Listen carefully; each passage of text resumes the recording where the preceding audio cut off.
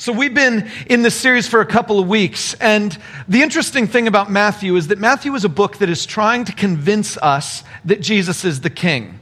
Matthew is the book that's trying to help us recognize that Jesus is not just any king, he's the supreme king. He's the king above all other kings. And so Matthew goes into a lot of detail to try to convince us that Jesus is that. We covered that ground a couple weeks ago.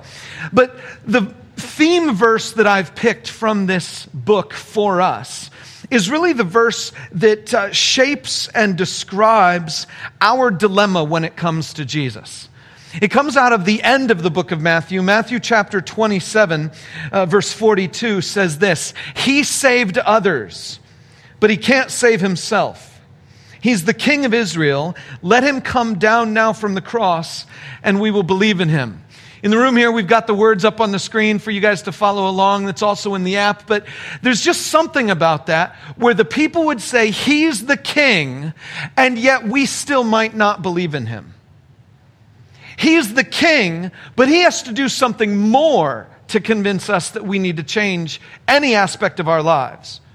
Like, that's not the way kingdoms work. That's not the way kings work. But the other problem with this king is that he's currently hanging on a cross, about to die. And no one has ever followed a dead king. You know the phrase, the king is dead. Long live the king refers to the next guy. It never refers to the guy who's just died. No one follows the king who's dead. And so they're facing this dilemma. This dilemma is that he's supposed to be our king. He acts like a king, sort of, in some ways. He's fulfilling the prophecies of a king, and yet at the same time, he's on the cross and he can't save himself. So they say, let him come down and we will believe in him. This is our dilemma. See, we don't want a king who dies. We can't even understand that. More than that, we don't want a king who allows himself to go through such hardship, frustration, and pain. We don't understand that. And we don't like it because, you see, if the king is willing to go through hardships, that means he might let me go through hardships. And I don't want a king unless that king can make my life comfortable. If that king is doing the things that I want in my life to be done, then I'm okay with that king. In fact, what I've said a couple weeks ago is that we don't want a king who's just going to be the king, or a king who does any of these other things that Jesus might do. What we want is a bully, just so long as he's on our side. If the strongest person is on our side, then we feel great. We feel good. We feel encouraged. We're like, okay, now I understand life because the strongest person is on my side. And when Jesus is hanging on the cross, it's very difficult to see him as the strongest person. And so they ask the question, if he comes down, we'll believe in him. Here's the review for where we've covered, what ground we've covered so far in the last couple of weeks. We learned that Jesus is the great king, the most David messianic king of all the David messianic kings. He is the promised one from the prophets. He is the greatest, the King of kings. We learn that he is both the King of glory and the King of suffering. And we saw that in the first couple chapters of Matthew. See, Matthew is trying to lay the groundwork so that by the time you get to Jesus' crucifixion, you will be prepared for this kind of king, even though the people who were there at the moment were not prepared. They hadn't been paying attention as closely as Matthew thought they should be paying attention. But Matthew himself also hadn't really realized that until after the death and resurrection of Jesus. But in his text, he tells us that Jesus is the King of glory and of suffering.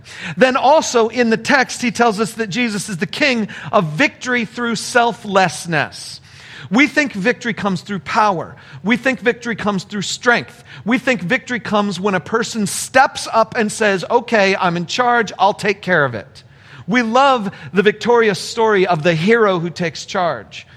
We don't so much understand the story of the hero who wins a battle by denying himself. Selflessness is what we see in Jesus. But all of that was preliminary. Today, Jesus begins to step onto the world scene and build his kingdom. Today, we open up a passage where Jesus has to take the lead And he does, but in some ways that no one expected. So if you've got a Bible that you want to turn to, or if you're just following along in our app, we're going to be in Matthew chapter 4, verses 12 through 25. And I'm just going to go ahead and start reading it. It says, "When Jesus heard that John had been put in prison, he withdrew to Galilee, leaving Nazareth. Leaving Nazareth, he went and lived in Capernaum, which was by the lake in the area of Zebulun and Naphtali." Now, I don't expect you to have a real strong grasp of ancient Palestine. Every time I come to one of these things, I need to look at a map myself. And so in a couple minutes, I'm going to show you a map so that you can see exactly what Matthew's talking about here. But I want to start with that first line. It said, "When Jesus heard that John had been put in prison." Do you remember what John's job was? Matthew quoted for us the passage in Isaiah where it said John was the one who was the voice in the desert calling people out, "Prepare for the way of the Lord. Prepare the way of the Lord." John was the person who said, "The king is coming, so you need to repent." The phrase we used for that last week is, "Get over yourself, the king is almost here." John was the preparer. And when Jesus shows up on the scene, John made sure everybody knew that Jesus was the actual one they were waiting for. Now, if John is the preparer and he has just been removed from the scene, where does that leave Jesus? It means the preparation is over. There's no more prep work to be done. The preparer is gone.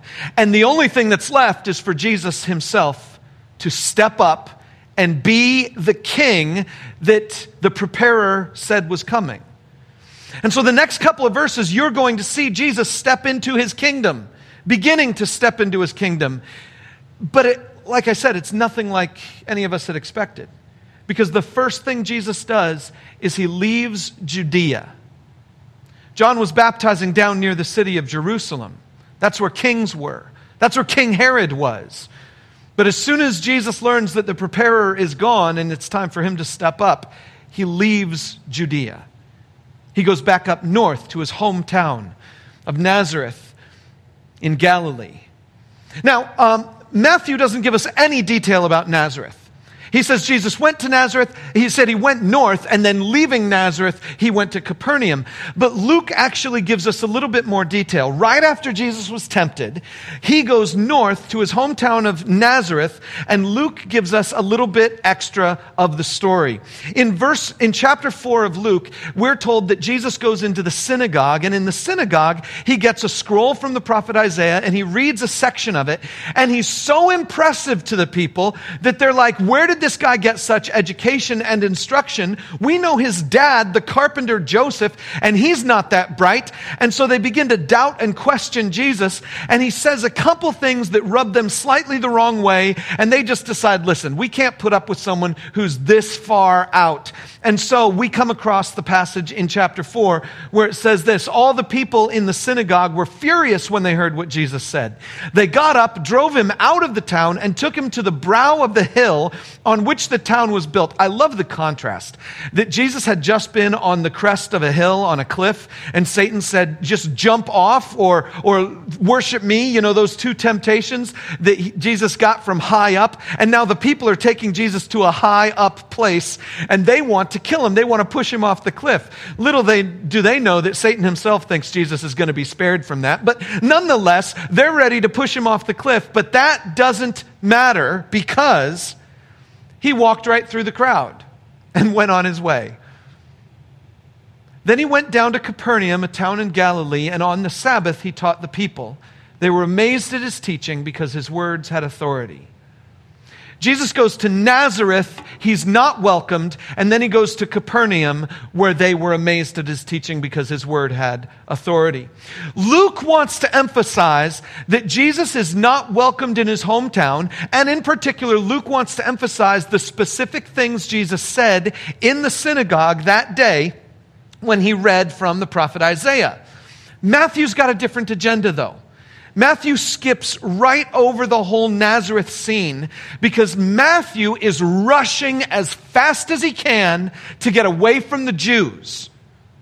Matthew is rushing as fast as he can to get to Capernaum because there's something that Matthew has seen in the book of Isaiah that he wants to highlight for us.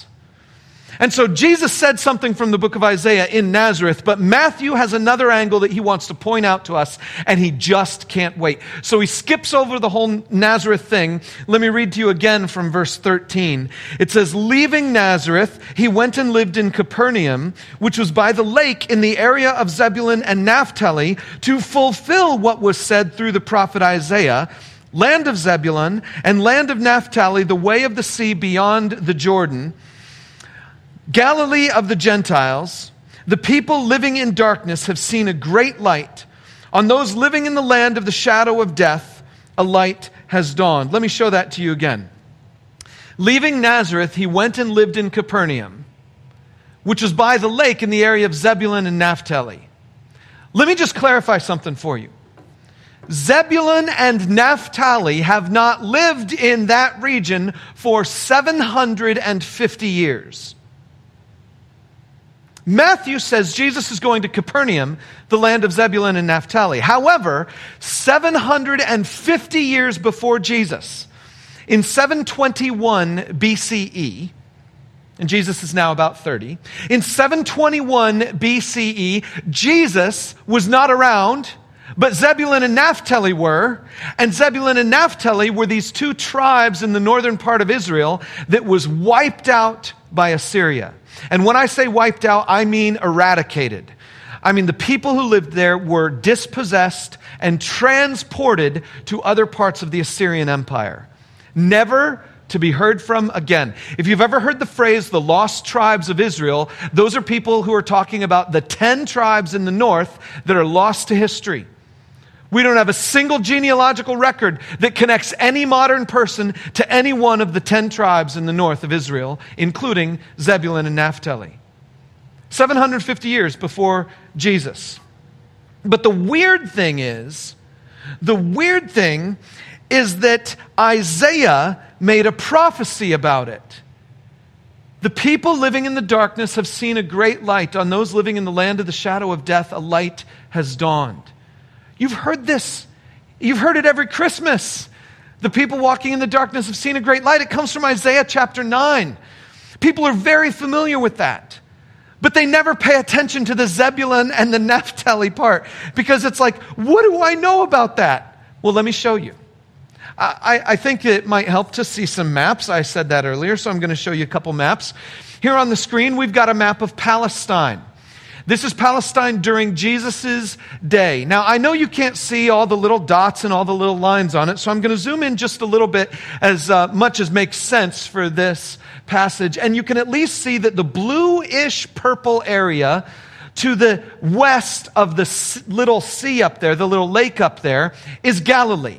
That little lake is the Sea of Galilee. There's a river called Jordan that runs south to the Dead Sea, the lowest part on the planet, lowest elevation on the planet. And Galilee is way up north by the Sea of Galilee. And you can tell it is nowhere near Judea. In fact, Judea, you have to go south from Galilee through Samaria to get to the region of Judea. I'll put the big picture up here. The Judean region is the lower half of the big orange blob on the west. But Jesus goes up to Galilee. And now let me show you I'm going to blur it all out and put two stars up there. They're still pretty small, but you can see the star on the west is Nazareth, and the star right next to the Sea of Galilee, or the Lake of Galilee, is Capernaum. And so Jesus had first gone up to Nazareth, his hometown, but then he goes over to the lake or sea. Back then they used the same word for whether it was a body of fresh water or salt water and whether it was large or small. And so we frequently just call it the Sea of Galilee. But Jesus goes up to Capernaum. But this is the part that I want you to know. I'm going to overlay a map of where the tribes lived back in the ancient times. When Joshua first entered the land after Moses had helped them determine who was going to be where. The red area is Zebulun, and the yellow area is Naphtali. Nazareth is in the area that was Zebulun, and Capernaum is in the area that was Naphtali. And so because Jesus went to Nazareth and then to Capernaum, Matthew, who's the super Jewish person, he's always trying to address the people who really know the Old Testament prophecies, the people who know that David's name means the number 14. He's trying to address the super fans of Judaism, and he's like, wait a minute, Nazareth is in Zebulun, and Jesus went there first. And Capernaum's in Naphtali, and Jesus went there second. That means Jesus went to Zebulun and then Naphtali. Lo and behold, that's the same order they show up in the book of Isaiah. And Matthew's like, I got to say this. I got to just mention Nazareth just so I can get it out there. But I want to talk about the fact that Jesus went to Zebulun and Naphtali. Now, I've spent a lot of time on this. And the reason I have is because I need to remind you that no one from Zebulun lives near Nazareth. And no one from Naphtali lives near Capernaum. The names Zebulun and Naphtali are lost to history, basically. We don't know a soul from those tribes. And Matthew says that Jesus is fulfilling that prophecy. Those tribes aren't there. Nazareth is there, Capernaum is there, but the tribes aren't. And Jesus is somehow fulfilling that prophecy. How can Jesus fulfill a prophecy when the people aren't even there? Well, it's because Matthew knows what Isaiah really meant. The prophecy was never about the people of Zebulun and Naphtali. The prophecy was about the area. Check it out. We're going to look at Isaiah chapter 9. I'll show you what the first 3 verses actually say. It says, nevertheless, there will be no more gloom for those who are in distress. In the past, he, talking about God, humbled the land of Zebulun and the land of Naphtali. But in the future, he will honor Galilee of the nations by way of the sea. Just so that you know, the Hebrew word for nations gets translated by the Greek word ethne, which is also the same word we translate as Gentiles. So that's why Matthew says Galilee of the Gentiles, and they translate Isaiah's words as Galilee of the nations. It just so happens that the word nations to the people of Israel later on became the word Gentiles, and it referred to all the people who were outside of the nation of Israel. See, Israel was the nation. All the other places were the nations. But the point here is that Isaiah said in the past, did you see that? I told you it was 750 years before Jesus that Assyria conquered the land of Zebulun and Naphtali. 721 BC. Isaiah writes these words about 100 years later, about 600 BC. So that means for Isaiah, Zebulun and Naphtali are already gone.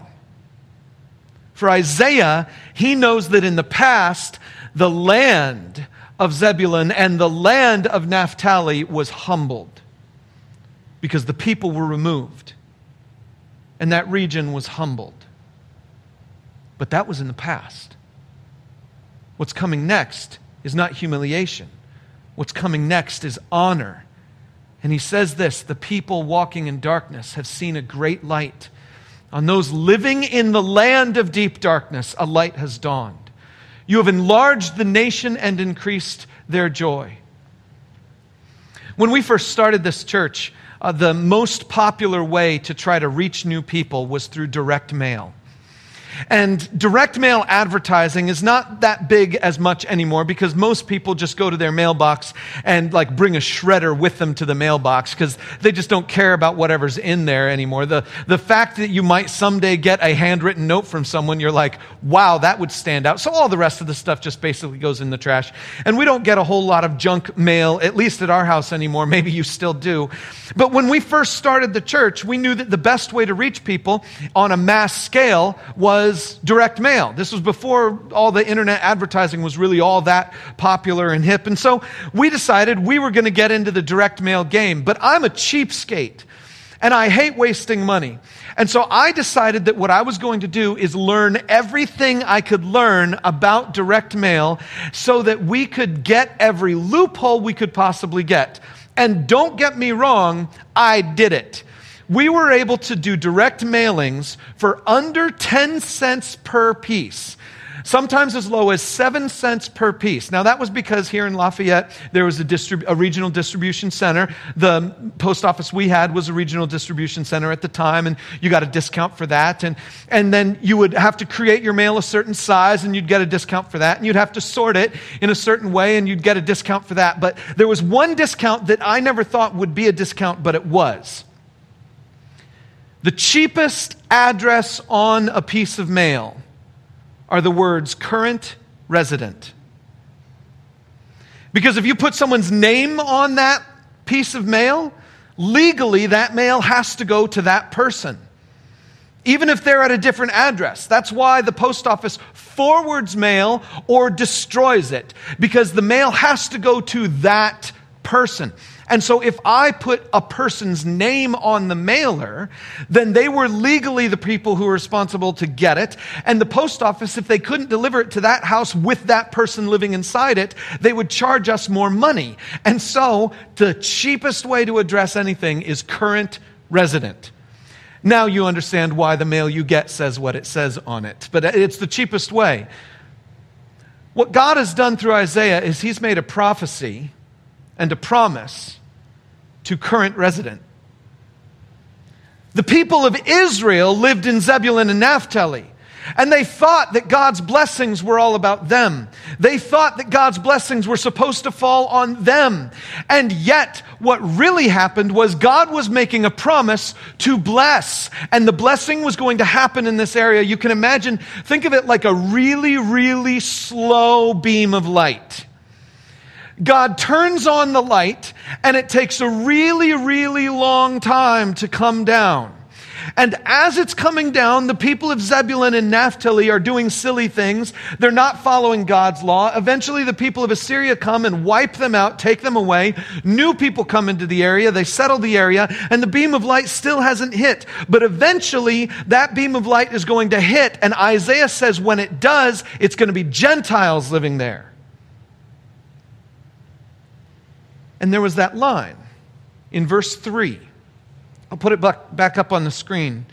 It says, a light has dawned, and then it shifts to the pronoun you. And it says, you have enlarged the nation and increased their joy. That you is talking about the light. The light was always going to be the Messiah. Isaiah knew that. The light was always supposed to be the king. Isaiah talks about that in this very chapter. And so now that the light has dawned, Isaiah addresses in prophetic fashion the Messiah himself. And he says to him, you have enlarged the nation and increased their joy. There were people living in Capernaum and Nazareth in total darkness about God's will, in total darkness about the arrival of the Messiah. But Jesus shows up. And Matthew wants you to know that Jesus is the king who shows up to increase the joy. Not the joy of the Jewish people alone, not the joy of the special chosen people, but the joy of whoever is near him. The joy of the current residents. Because Jesus isn't about the kingdom of Israel, he's about a kingdom with far bigger borders. Our king expands the borders. We don't like that. See, we like our nice little tight border situation. In all of our lives, we create borders around our lives. And we like our borders to be clear and well-defined so that we know what gets in is only the stuff I'm going to like. And the stuff that stays out is the stuff that needs to stay out. We love having our little borders. And that means when we get a king, we want a king who's going to secure our borders. We want a king who's going to protect the things that we have drawn around us that say this is us and that is them. But Jesus shows up on the scene. And the first thing he does as the king, is to fulfill a prophecy of expanding the borders. I want to say open borders, but that's going to sound too political. And so I'm just going to say Jesus is widening in the Isaiah fashion the borders. It doesn't matter if you thought you were in or you thought you were out. We're about the current residents. We're about whoever is near enough to see this light. The light is for them. And anyone else who wants to come towards the light can come towards this light. Jesus is the king who expands the borders. We want a king to secure our borders, and Jesus just expands them. Our problem when it comes to Jesus is that we read the Bible through selfish eyes. We always want the Bible's blessings to be about us. The people of Israel thought that too. Zebulun and Naphtali had received a promise from God that if they followed him, they would live in this land and prosper, and it would be great and wonderful all the time. Little did they know that the promise would stay even when the people had left. Little did they know that the blessing was still on its way, even after they were wiped away. We read the Bible through selfish eyes. I'm sure you've seen this passage before. Jeremiah 29:11 says, "For I know the plans I have for you, declares the Lord, plans to prosper you and not to harm you, plans to give you hope and a future." We love this verse. This is one of those assurance verses. This is one of those verses that says, God is on my side. God has a plan for me. God wants to give me some hope. God wants me to have a good future. And we view this verse through selfish eyes. Do you realize that this verse was given to people in the southern part of Israel who were about ready to be carried off to Babylon? And God says, you're going to be punished harshly for 70 years. But I won't give up on you, for I know the plans I have for you, declares the Lord. Sure, you can embrace this verse if you want, but remember that this verse might come on the other side of 70 years of suffering. God is not just about you. He's about a plan. And his plans might include you and might involve you, but part of his plan might be to chastise you and me and to put us through hardship. Because his plan is not just about this little individual kingdom I want. His plan is about his kingdom. Or this verse, this verse shows up in 2 Chronicles. It happens as there's a thing going on with the temple, and they're celebrating, and Solomon is like, I'm dedicating this temple, and God says to Solomon, if my people who are called by my name will humble themselves and pray and seek my face and turn from their wicked ways, then I will hear from heaven and I will forgive their sin and I will heal their land. And we love that passage because we want God to heal our land. We just want God to heal our land the way we want him to heal our land. When I first became a pastor, I got a job up in Chicago. And during my interview process with them, I remember sitting down and I wanted to challenge them to find out how flexible they really were to let me lead. This is my first time being a pastor, being a leader. And so I knew I needed a lot of flexibility because I wasn't going to do everything exactly the way they wanted to have it done. And so I asked them a crazy question. I was like, okay, so here's the deal.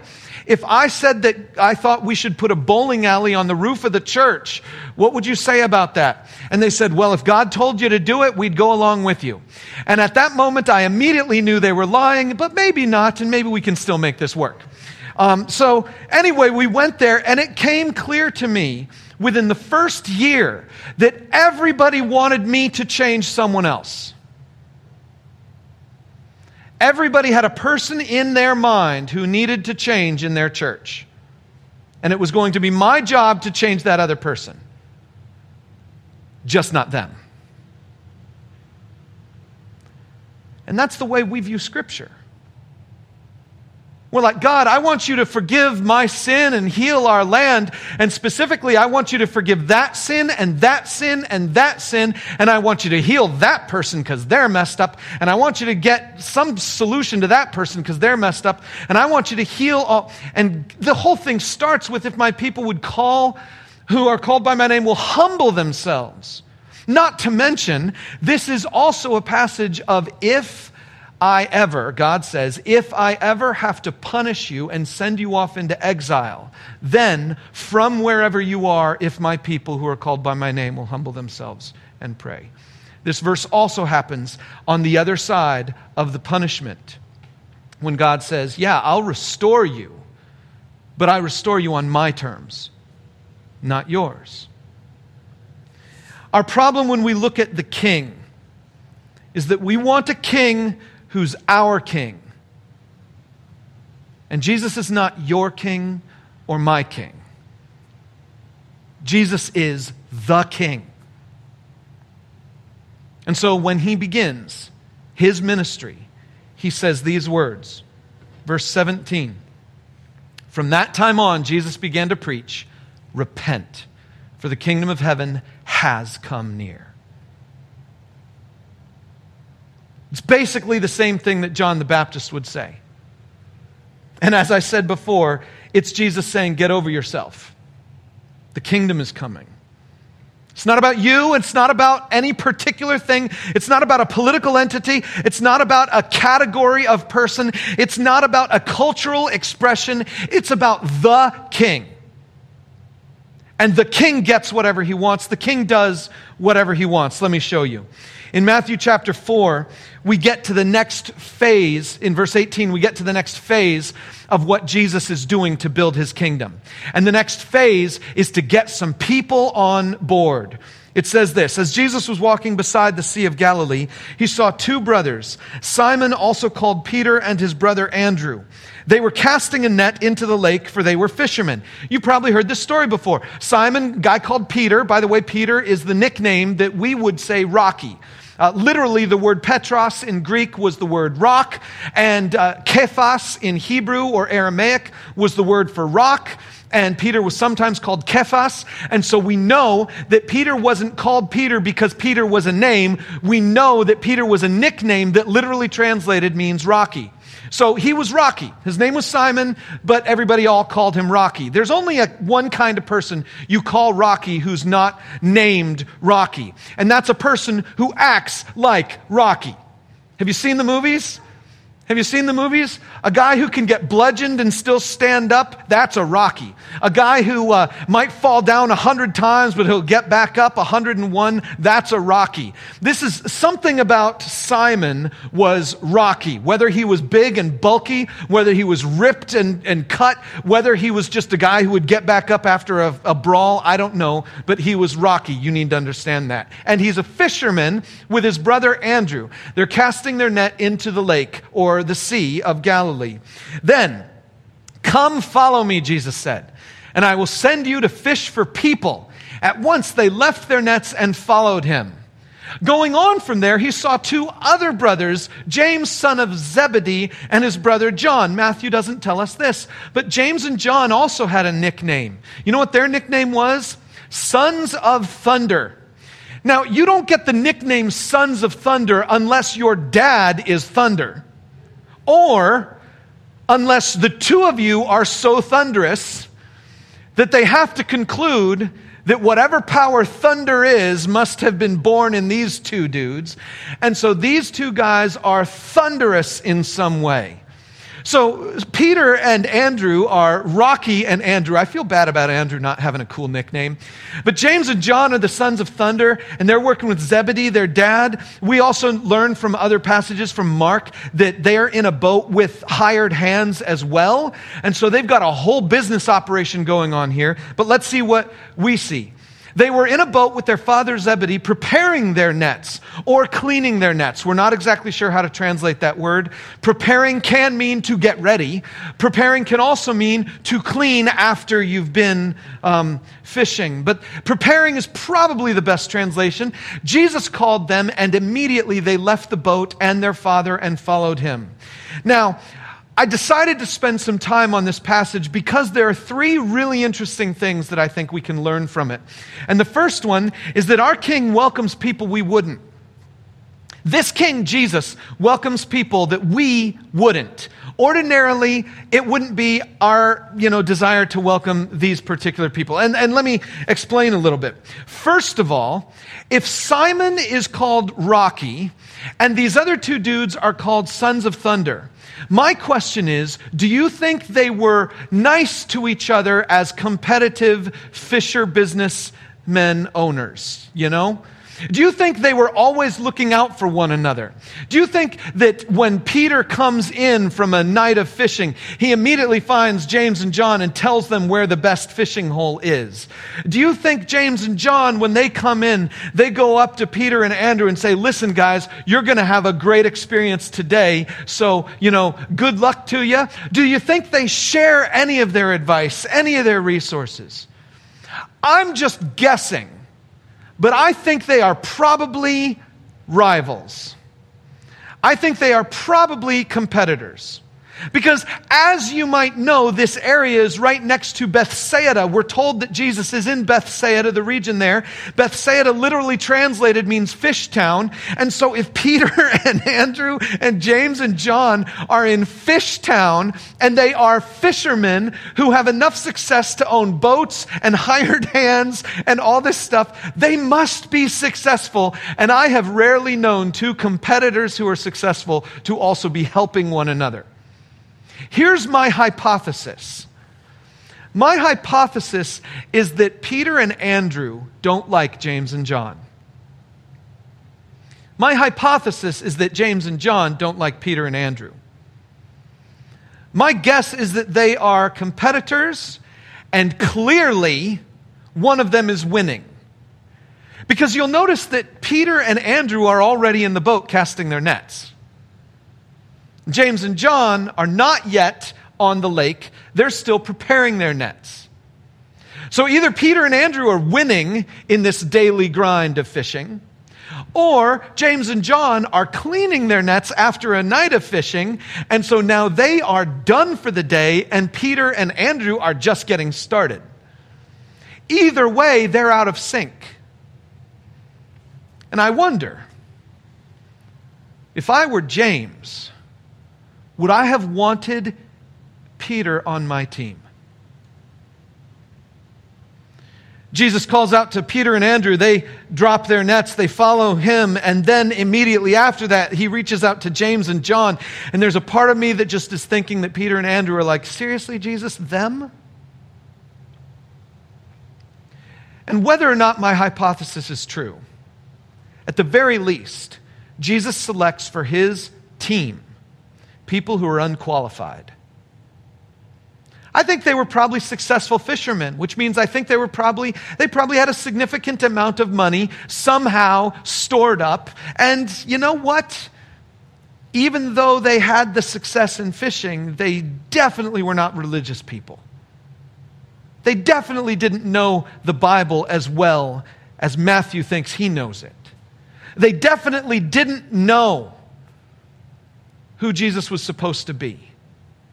And when the religious leaders of the day see guys like James and John and Peter and Andrew, they're going to be like, no, I wouldn't have picked them. And yet our King, for some reason, welcomes people we wouldn't. The next thing I'll point out is that this King chooses the path for us to walk. Man, I don't like that either. I want to pick my own path. I want to choose my own direction and just have God get involved when my path gets rocky. When my path gets messed up, I want God to swoop in, solve my problem, and then get out of the way so I can keep walking on my path. That's generally the way I think most of us like our life to work. But Jesus goes up to Peter and Andrew and he says, I'll make you fishers of men. Don't take that job. Listen. It's a lot easier to fish for fish than it is to fish for people. See, when you're fishing for fish, you put some stinky bait into a net or into the water and you drop a net and then you just sort of wait around. And then when the net does its job and the fish do their job, you pull the net back up and you take a club, you whack the fish on the head and they don't bite you back. But when you're fishing for people, bait is so hard. You got to say the right words in the right way at the right time with the right look on your face and the right body posture, using the right technological or personal medium to get it done, phrasing it just so, and absolutely doing it in such a careful, simple way that they don't bite you back. It's a lot easier to fish for fish. But Jesus doesn't say, come follow me, and let's see if I can do something good with you. He doesn't say, come follow me, and you keep being you, but let's see if we can improve you somehow. Jesus says, come follow me, and I will change you. And I won't just change a little bit of you. I'm going to change your whole identity. That leads to the third thing. To follow this king is to leave it all behind. These people, when they followed Jesus, they had to leave everything. They had a successful business, I imagine. At least James and John and their dad Zebedee had hired hands, we know from other Gospels.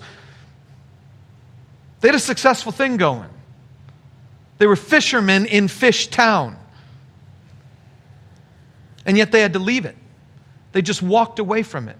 They walked away from the nets, from the boat, from the income, from the family, from the friends, from the connections, from the safety and security of their own competitive silos, into a new place where now they're supposed to relate with the other person they don't like so much. Read the Gospels. You'll find a lot of rivalry between Peter and James and John in particular. It shows up a lot. I think Andrew must have had a calmer attitude. Maybe that's why he never got a nickname, because he doesn't really ever show up in some of those conflicts. But nonetheless, these people had to leave everything behind. Because this king is the kind of king who says, repent, turn away from yourself, because the kingdom is coming. When he sets up his kingdom, this is not a kingdom where the king shapes himself to match you. This is a kingdom where you lose yourself as you follow the king. It's a threatening thing, but it's what they did. And so let's finish up the story. And this is fascinating to me because Matthew summarizes in the next few verses the entirety of Jesus' ministry. Literally, the next few verses summarize everything Jesus does in his ministry. And you're like, wait a minute, you just say in 3 sentences way too much. Check it out. It says, Jesus went throughout Galilee, teaching in their synagogues, proclaiming the good news of the kingdom, and healing every disease and sickness among the people. News about him spread all over Syria, and people brought to him all who were ill with various diseases. Those suffering severe pain, the demon-possessed, those having seizures, and the paralyzed, and he healed them. Large crowds from Galilee, the Decapolis, Jerusalem, Judea, and the region across the Jordan followed him. That's everything. He's teaching, he's doing miracles, he's healing people, crowds are following him. That's basically the whole thing. At the end of Matthew chapter 4, you know all the stuff. You don't know all the details. But I'm fascinated that Matthew would do that. He would put all of that amazing stuff into a summary phrase, just as a tag on, it almost feels, to the end of chapter 4. And as a tag on, there's some things in there that I think we can really understand. Matthew is not telling us this stuff because he wants you to know all the intricate ways that Jesus helps people. If you want to do that, you don't summarize. Matthew isn't summarizing like this because he wants us to know all of the specific details Jesus was teaching people. Now, he covers both of those things later on. He does. In fact, next week, we're going to dig into the best sermon ever preached. Jesus is what we call the Sermon on the Mount. And then after that, we're going to get a lot of miracle stories where Jesus is really caring for people and showing love for people. But Matthew here isn't trying to give us the details of his teaching, or he's trying to give us the details of his healing. Here, Matthew has one agenda. That's why he summarizes it. And his agenda is to talk about the power, the authority of Jesus. Did you notice? There isn't a single sickness that Jesus can't match. Matthew says that Jesus heals every sickness. That doesn't mean that 100% of the people who are 100% of the people who are sick will always 100% of the time get healed. That's not what he's saying. It's also not what he's saying about what happened back then. It's not that every single person in the entire region who was sick got healed. It's not that Jesus just waved his arm and magically all the sickness went away. Definitely the people came to him.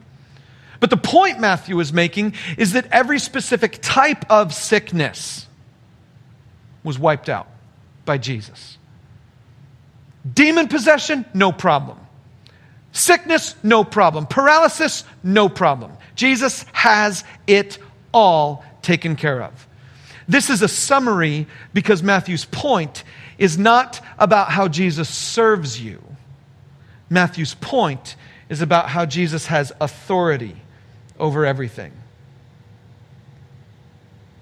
Do you realize that all of the people that Jesus healed, 100% of them, eventually died anyway?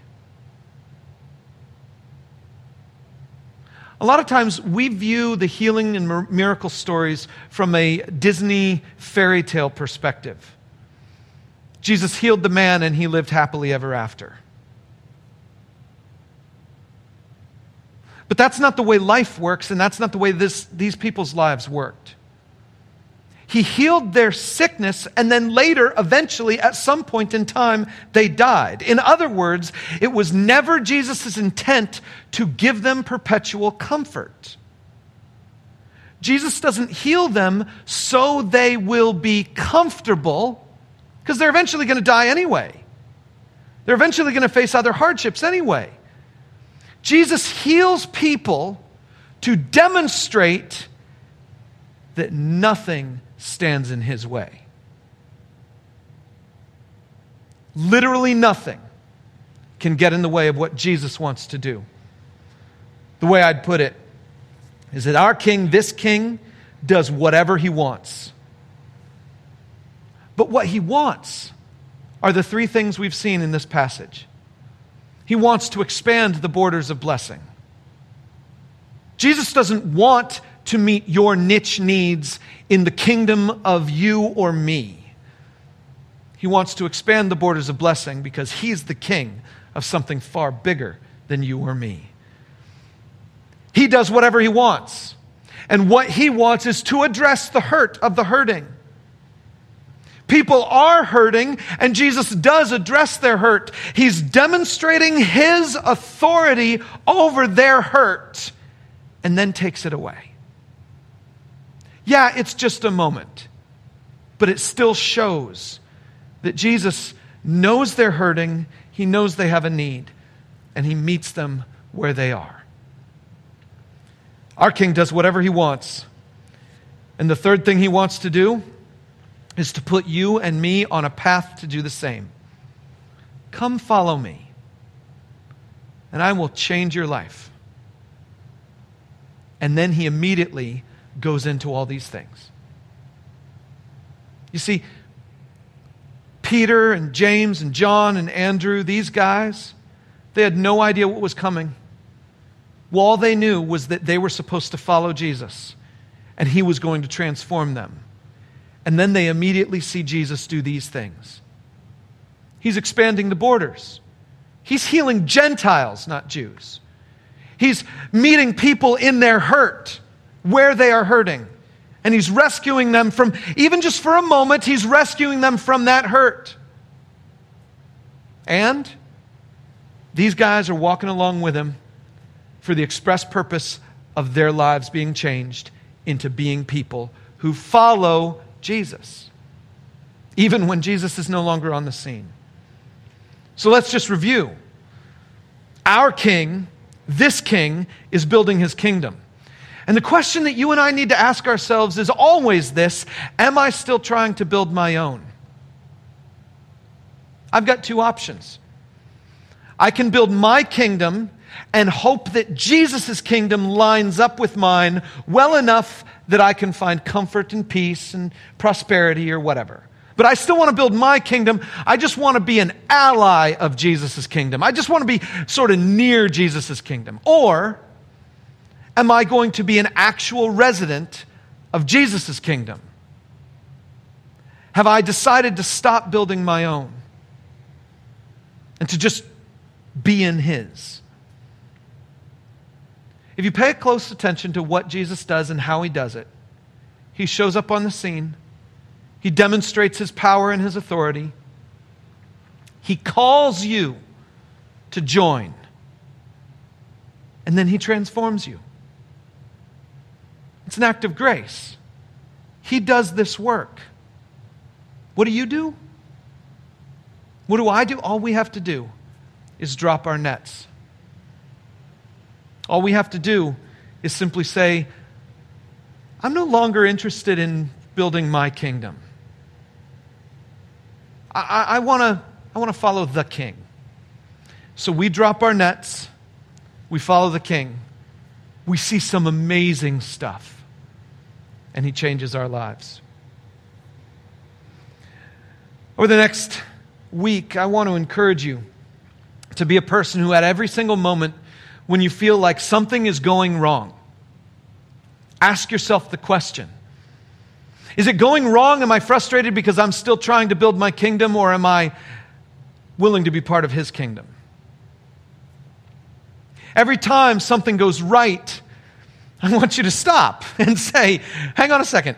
Is this thing going right because I'm so good at building my kingdom? Or is it going right because somehow I've connected with something that God wants in my life and for me? And maybe sometimes it's going right because you're building your kingdom and God really wants something else for you that's going to take a journey to get to. And sometimes it's going wrong because you are in God's kingdom and he has to break something away from you in order. I can't tell you that it's going right and you're in his kingdom, or it's going bad and you're out of his kingdom. What I can say is that your job and my job is to ask ourselves this question constantly. Am I still holding the net? Am I still in my own boat? Am I still waiting for that next crop of fish? Or am I willing to just drop my nets? Let me pray for you. Thanks for listening to this message from Lafayette Community Church. We are all about helping you live the life you were made to live. God made you. God loves you. And his plans for you are perfect. So if you are anywhere near Lafayette, Indiana, join us this weekend at one of our worship gatherings. And wherever you are, check us out online at LafayetteCommunityChurch.com.